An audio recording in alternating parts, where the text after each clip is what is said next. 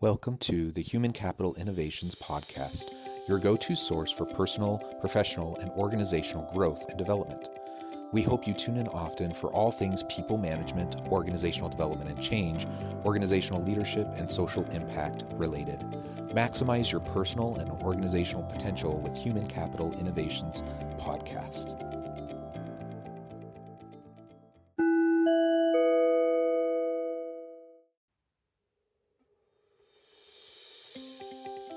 Welcome to the Human Capital Innovations Podcast. As part of our new Inspiring TED Talks series, spotlighting can't-miss TED Talks and their key takeaways, today I explore Sheryl Sandberg's famous 2010 TED Talk, Why We Have Too Few Women Leaders.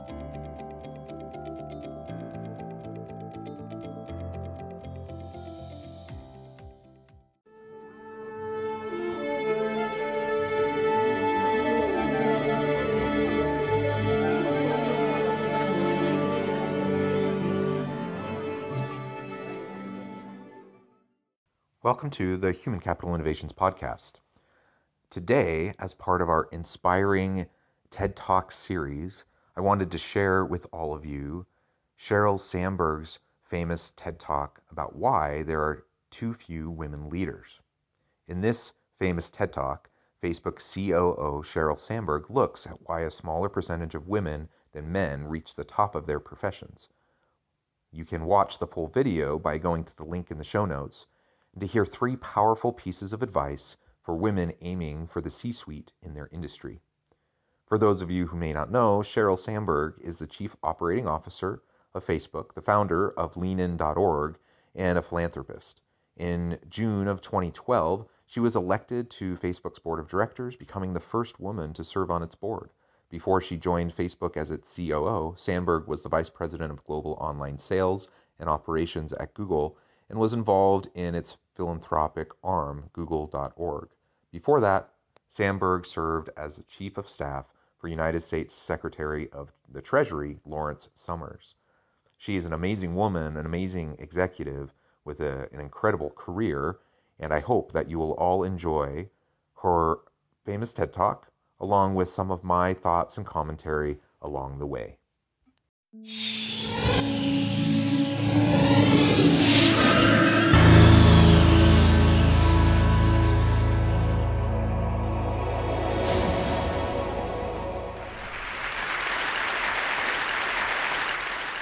So for any of us in this room today, let's start out by admitting we're lucky.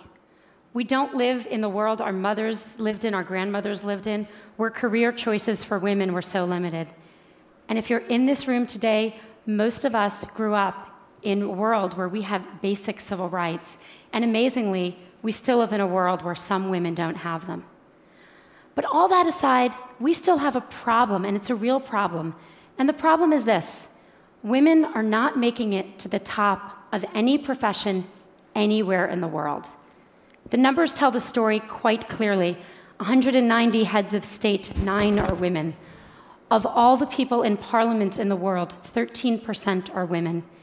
In the corporate sector, women at the top, C-level jobs, board seats, tops out at 16%.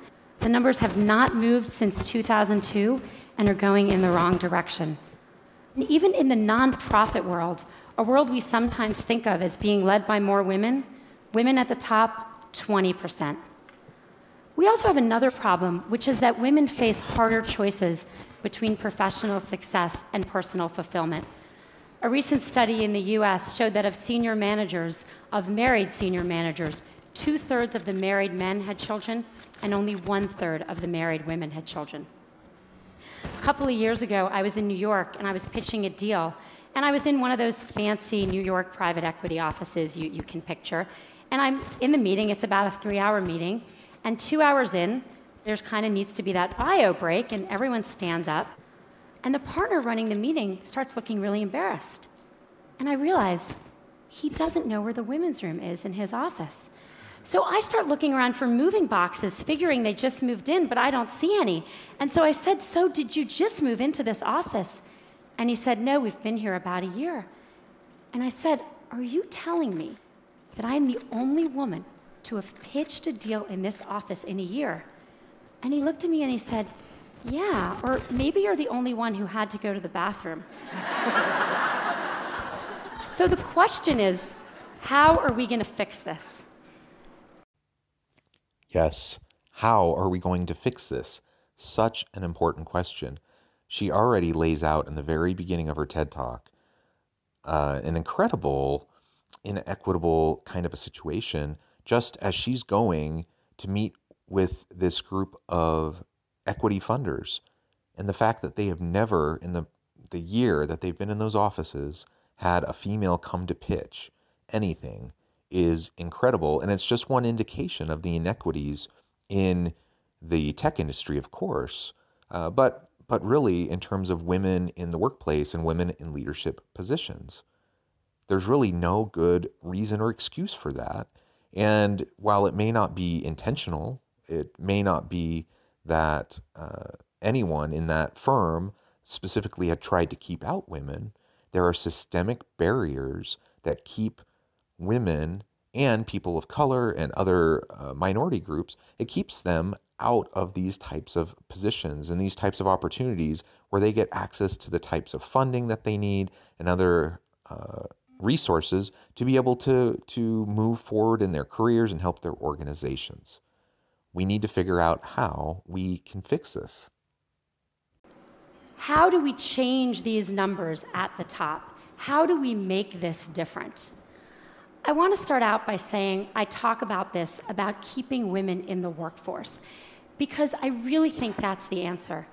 In the high-income part of our workforce, in the people who end up at the top Fortune 500 CEO jobs or the equivalent in other industries, the problem, I am convinced, is that women are dropping out.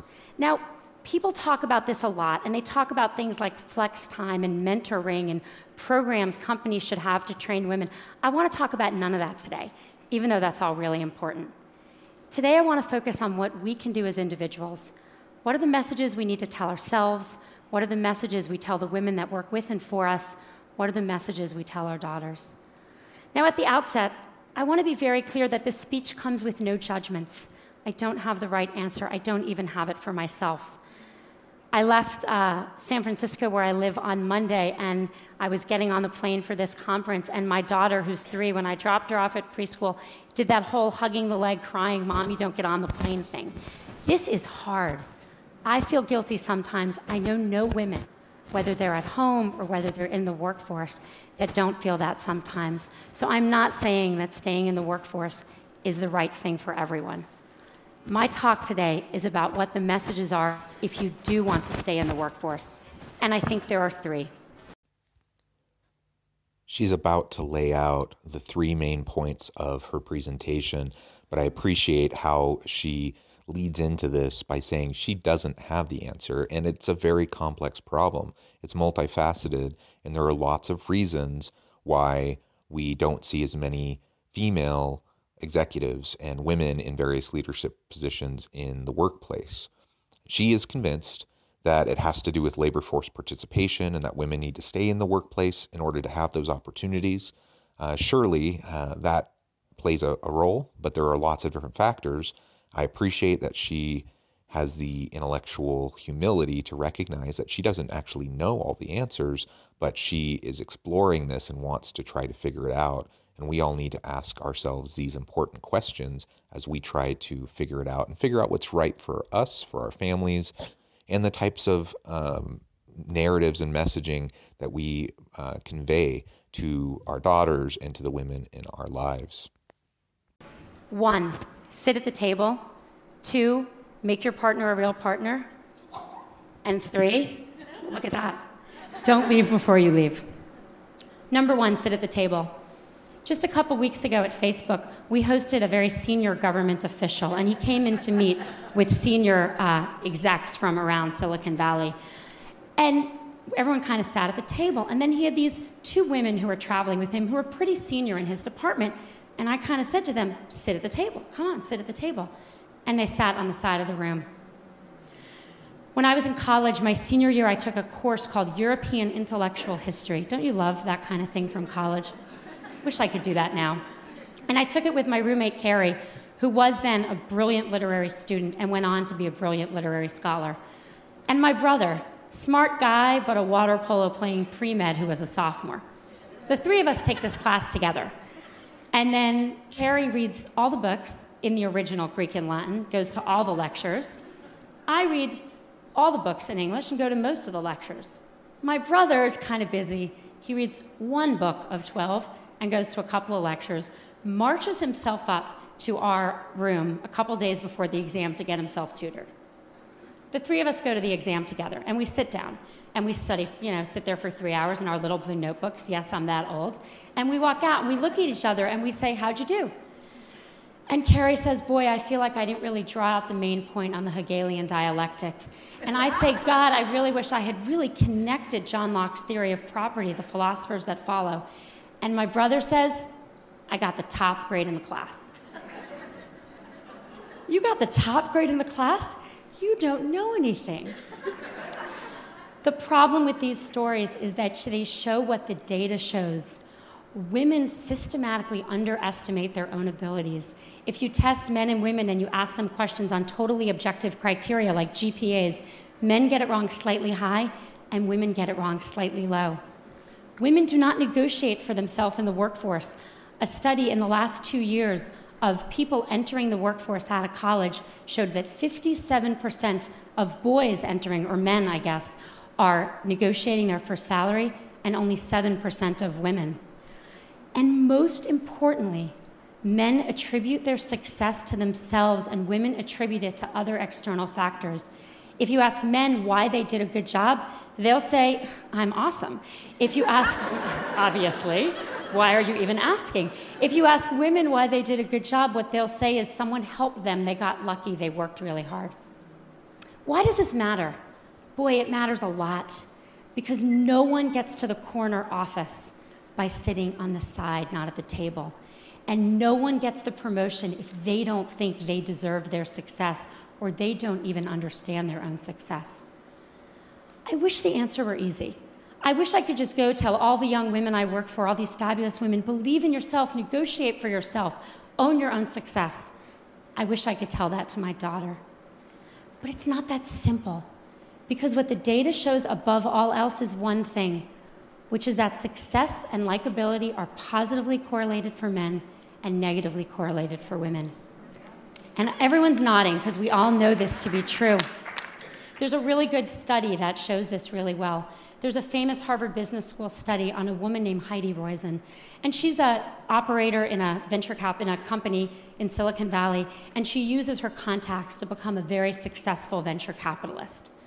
In 2002, not so long ago, a professor who was then at Columbia University took that case and made it Heidi Roizen. And he gave that case out, both of them, to 2 groups of students. He changed exactly one word, Heidi to Howard, but that one word made a really big difference. He then surveyed the students, and the good news was the students, both men and women, thought Heidi and Howard were equally competent, and that's good. The bad news was that everyone liked Howard. He's a great guy. You want to work for him. You want to spend the day fishing with him. But Heidi, not so sure. She's a little out for herself. She's a little political. You're not sure you'd want to work for her. This is the complication. We have to tell our daughter and our colleagues, we have to tell ourselves to believe we got the A, to reach for the promotion, to sit at the table. And we have to do it in a world where for them there are sacrifices they will make for that, even though for their brothers there will not. The saddest thing about all of this is that it's really hard to remember this, and I'm about to tell a story which is truly embarrassing for me, but I think important. I gave this talk at Facebook not so long ago to about 100 employees. And a couple hours later, there was a young woman who works there sitting kind of outside my little desk, and she wanted to talk to me. And I said, okay, and she sat down and we talked, and she said, I learned something today. I learned that I need to keep my hand up. I said, what do you mean? She said, well, you're giving this talk, and then you said you're going to take 2 more questions, and I had my hand up with lots of other people, and then you took 2 more questions, and I put my hand down, and I noticed all the women put their hand down, and then you took more questions. Only from the men. And I thought to myself, wow, if it's me, who cares about this, obviously, giving this talk, during this talk, I can't even notice that the men's hands are still raised and the women's hands are still raised. How good are we as managers of our companies and our organizations at seeing that the men are reaching for opportunities more than women? We've got to get women to sit at the table. Sit at the table. It's a very simple idea, but it's very hard to do. And that was a longer clip. I thought about breaking it up into a few shorter clips and adding in my commentary, but really, she expresses so well some stories and some various data and information about what really we're dealing with, and it's deep in the psyche of women, and a common difference between men and women in terms of how they perceive their own connection with the world around them. The story about her brother thinking that he did almost nothing and got the highest grade in the class versus her friend who had done so much and was very self-critical and ultimately didn't feel like she had done very well is a classic example. And it's why we end up with so many incompetent men in leadership positions. Now, that's not to say that we can't have competent, capable, successful men who are very good at what they do in leadership positions, but disproportionately, the research shows that we end up with more incompetent men at higher level positions within organizations. And in large part, it's due to this phenomenon. It's due to men feeling like they can do it, like they're capable. And that's, I suppose, a good thing to have confidence. But it's not a good thing when it's at the expense of actually competent, capable women who can actually do the work, who can actually do the job. And for whatever reason, they've been socialized to be more self-critical, to not take those chances, to not negotiate for themselves, to not push for a seat at the table. Whether a woman chooses to negotiate for herself or she decides to fight for a seat at the table or not, we as leaders within organizations, and I say this as a man, if I'm a man in an organization, I can't wait for a woman to negotiate or to fight for space and room for her to be valued and treated with dignity and respect. I have to proactively go after that and treat everyone, regardless of gender, regardless of any demographic difference or type of variation in thinking. I need to treat everyone with dignity and respect. I need to give everyone equal opportunity. And that is illustrated by the last part of her story in that clip. If I don't notice that only the men keep their hand up when I've already said I'm not taking any more questions, and all the women put their hands down, if I don't proactively call on more women at that point and I only call on the men, what I'm doing is disproportionately rewarding behavior that actually is contrary to what I said I was going to do in the first place. And I'm disproportionately hurting those that are trying to honor my request. That happens in organizations all the time. And let's be honest, it's not strictly a gender thing. It's not just men versus women. It's dispositional, it's personality. There's lots of different factors that lead into it. But in the aggregate, as we look at it, it's very clear that men tend to put themselves out there more and women tend not to. And we shouldn't wait to make decisions or to include people, how to include people based on those factors. We simply have to allow for everyone to contribute. And that means as a leader, I need to proactively go out and make sure that someone has a seat at the table, even if they haven't fought for that seat.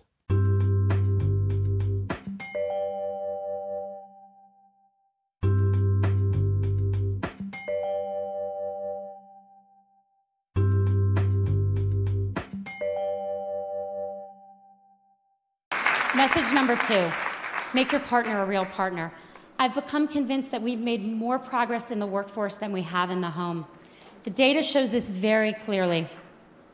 If a woman and a man work full-time and have a child, the woman does twice the amount of housework the man does, and the woman does 3 times the amount of childcare the man does. So she's got 3 jobs or 2 jobs, and he's got 1. Who do you think drops out when someone needs to be home more?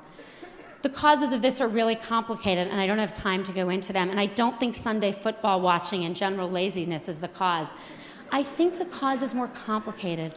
I think as a society, we put more pressure on our boys to succeed than we do on our girls. I know men that stay home and work in the home to support wives with careers, and it's hard. When I go to the mommy and me stuff and I see the father there, I notice that the other mommies don't play with him. And that's a problem, because we have to make it as important a job, because it's the hardest job in the world, to work inside the home for people of both genders if we're going to even things out and let women stay in the workforce. Studies show that households with equal earning and equal responsibility also have half the divorce rate. And if that wasn't good enough motivation for everyone out there, they also have more, how shall I say this on this stage? They know each other more in the biblical sense as well. We need to be equal partners. It's very simple. The impact on women is huge. The data is very clear that women disproportionately take on the brunt of the housework, the child care, the elder care, all of those things that happen in the home. Disproportionately, women take on the heavier load, and that takes a toll in their career. That takes a toll in their ability to pursue or even want to try to pursue those types of leadership and executive roles and responsibilities. So I, as a man, need to support my wife. I need to support her in doing my fair share, doing my part of the load at home, if not making an extra effort to take on even more of the load to support her as she's trying to get back into the workforce. Many of you who are listeners to the podcast, you know that we have a large family. We have 6 kids. My wife has sacrificed tremendously for the rearing of our kids, and that has disrupted her ability to participate in the workforce. But she's an incredibly intelligent woman. She's very capable and very talented. But she's put at a disadvantage because of the years she's spent at home. So I feel a particular responsibility to not just do my fair share, but to actually do more, because it's her turn. It's her turn to pursue her dream, to pursue her career, and I need to support her in that. It's a very simple idea, but I can't put myself first. I can't just look at my own career goals and trajectory and do that at the expense of my wife, my kids, or any of the opportunities that she may have in the future.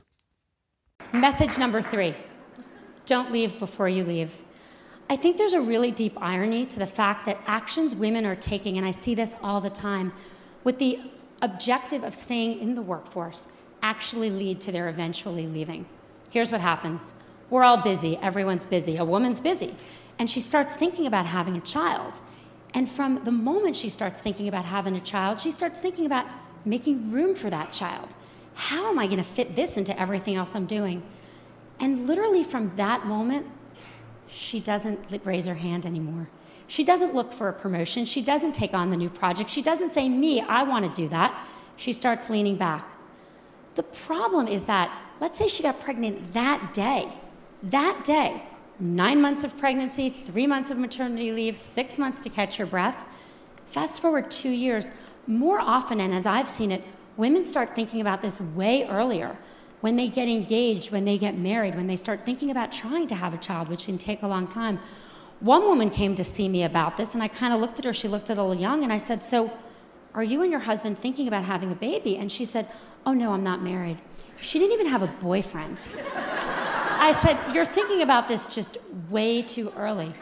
But the point is that what happens once you start kind of quietly leaning back? Everyone who's been through this, and I'm here to tell you, once you have a child at home, your job better be really good to go back, because it's hard to leave that kid at home.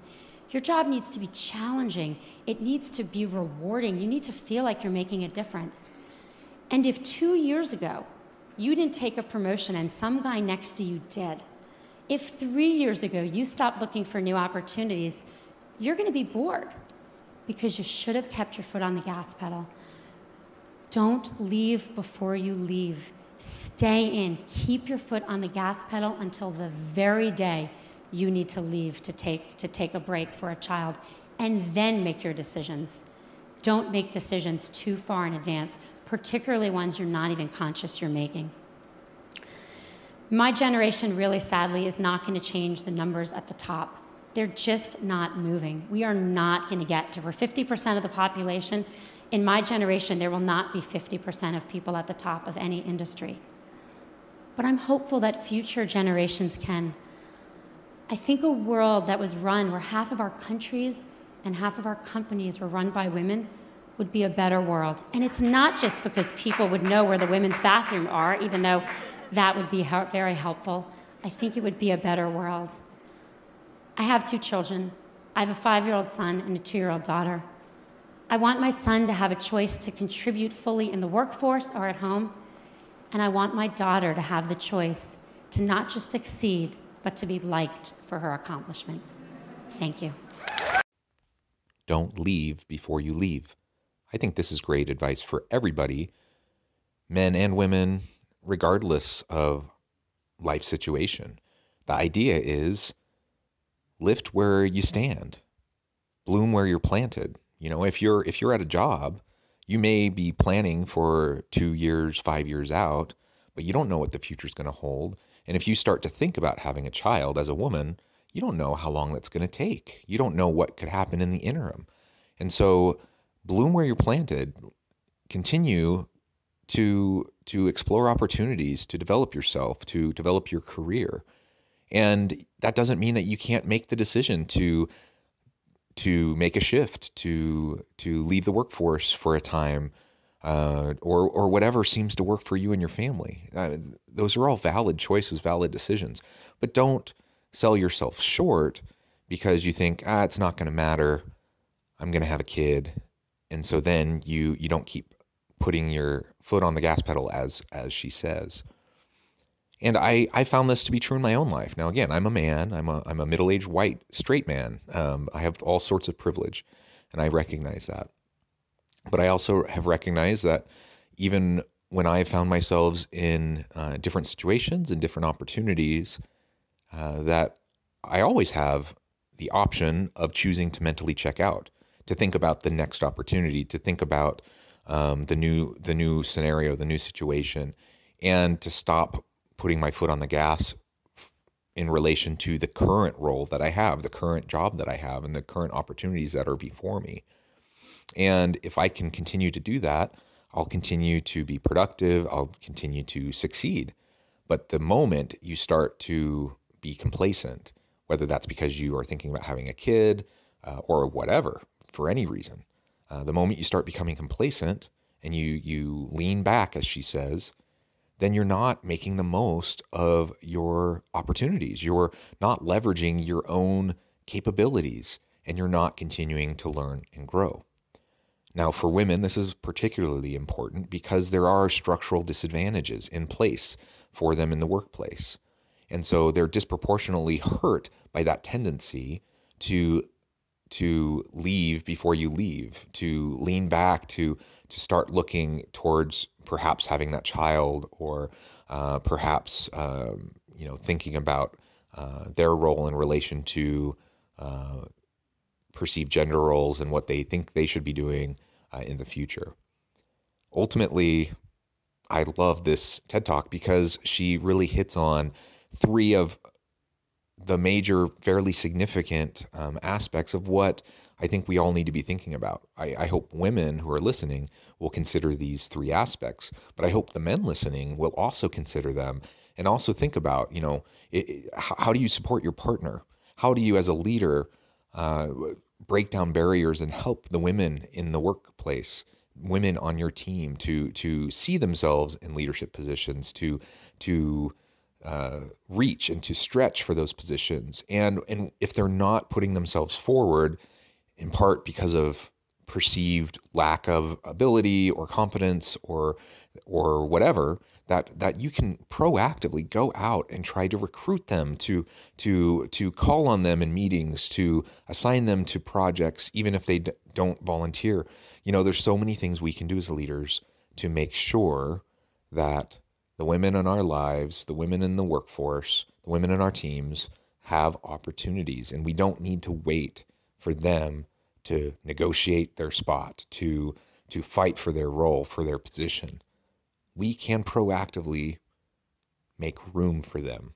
We can proactively invite them to the table, proactively make sure that their voices are heard, proactively make sure that they're not talked over in meetings, that others, and particularly men, don't take credit for their ideas in meetings, so on and so forth. Now, there are so many aspects of this issue where we disproportionately have much greater numbers of men than women in leadership positions.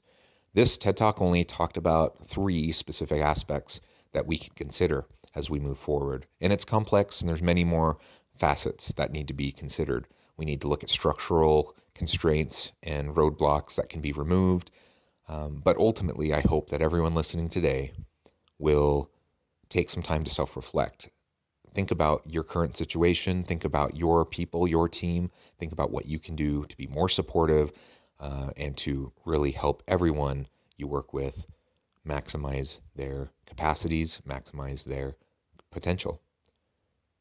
And I hope that we can always, always treat everyone with dignity and respect, regardless of race, regardless of gender, regardless of sexual orientation, regardless of any of those factors.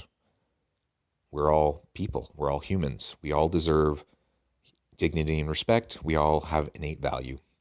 And we cannot be satisfied with systems, processes, organizations, culture, society at large. We can't be satisfied when we see these types of disparities that are so blatant. I hope you enjoyed this TED Talk as much as I have over the years. I hope you'll consider it, share it with your team, and I hope everyone has a great week. Stay healthy and safe. Find meaning and purpose at work each and every day. Thank you.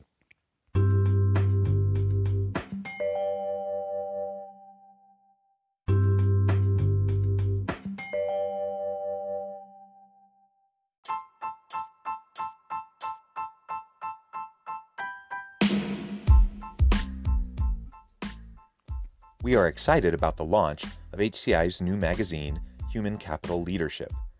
Human Capital Leadership is a free, interactive e-magazine designed to help individuals, leaders, and organizations find innovative approaches to maximize their human capital potential. We will be publishing issues quarterly in August, November, February, and May. Check out the first issue and let us know what you think.